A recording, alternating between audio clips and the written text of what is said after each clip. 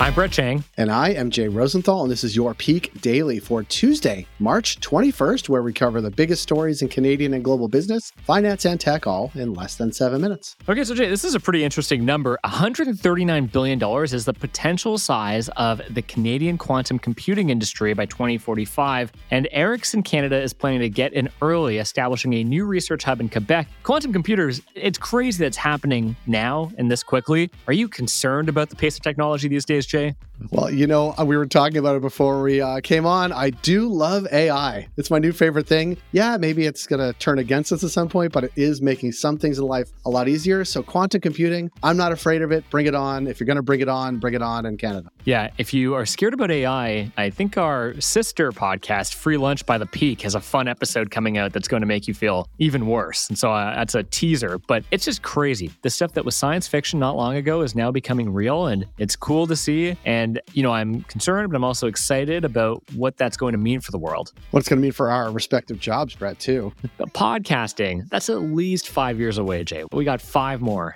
Let's hope so. I could use a good 5 years. Brett, aside from robots, computers, and AI taking our jobs, what do we have for Peak Pals today? For our first story, the banking system at risk. For our second story, closing the Napster of libraries. And for our last story, new Starbucks CEO.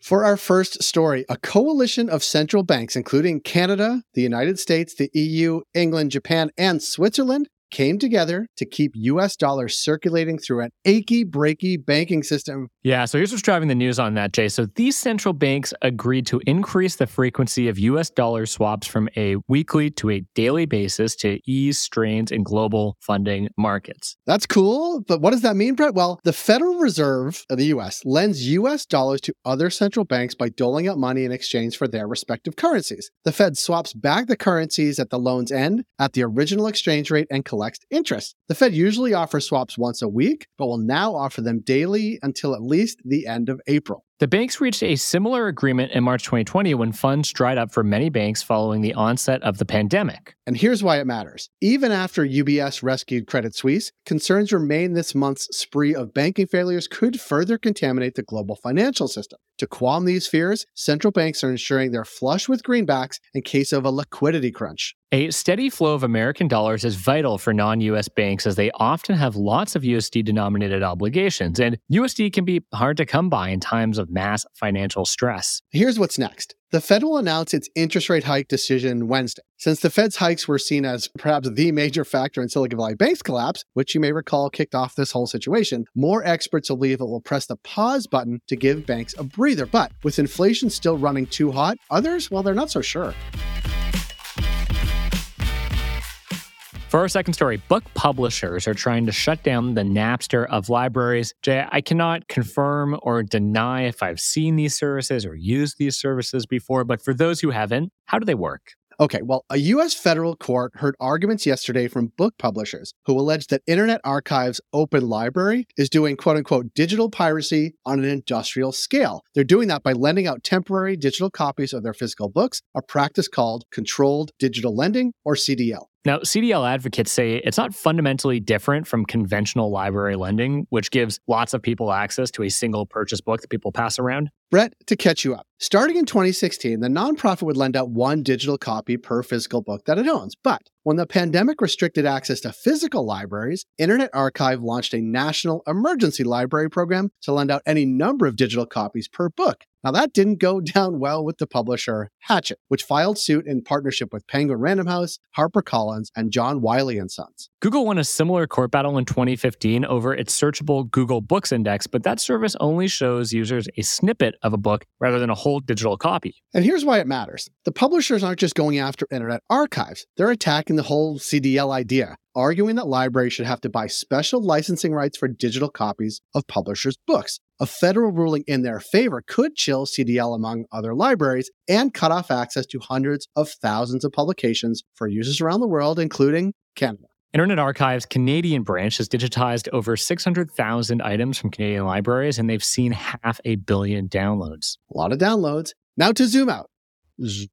Internet Archives has a bunch of projects beyond just Open Library, including the Wayback Machine search service for archived web pages, and a ruling against it could bankrupt it, jeopardizing all of that work.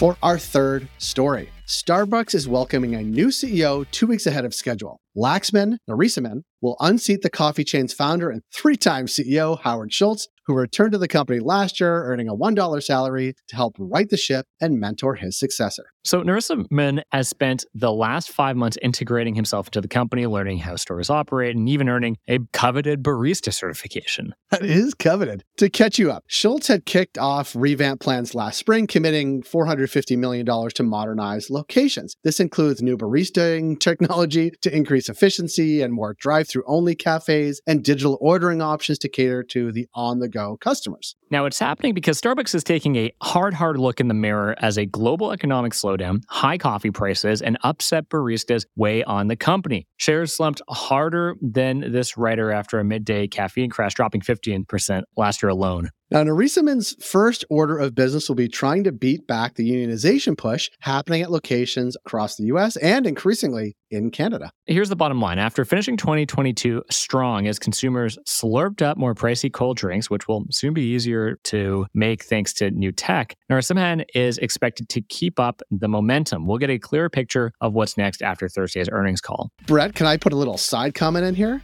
Always.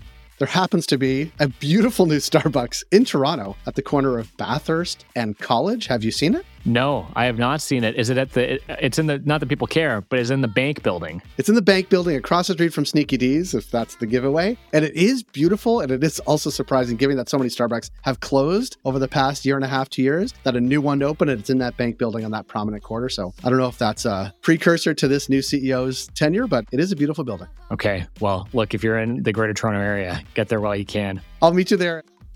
Peak Pals, thanks for making us the most listened to business news podcast in Canada. If you got a second, why not follow this podcast on your app of choice and leave us a review. And if you want more Peak, make sure to subscribe to our daily newsletter at readthepeak.com. Thank you, Brett. Have a good caffeine-filled day, Peak Pals.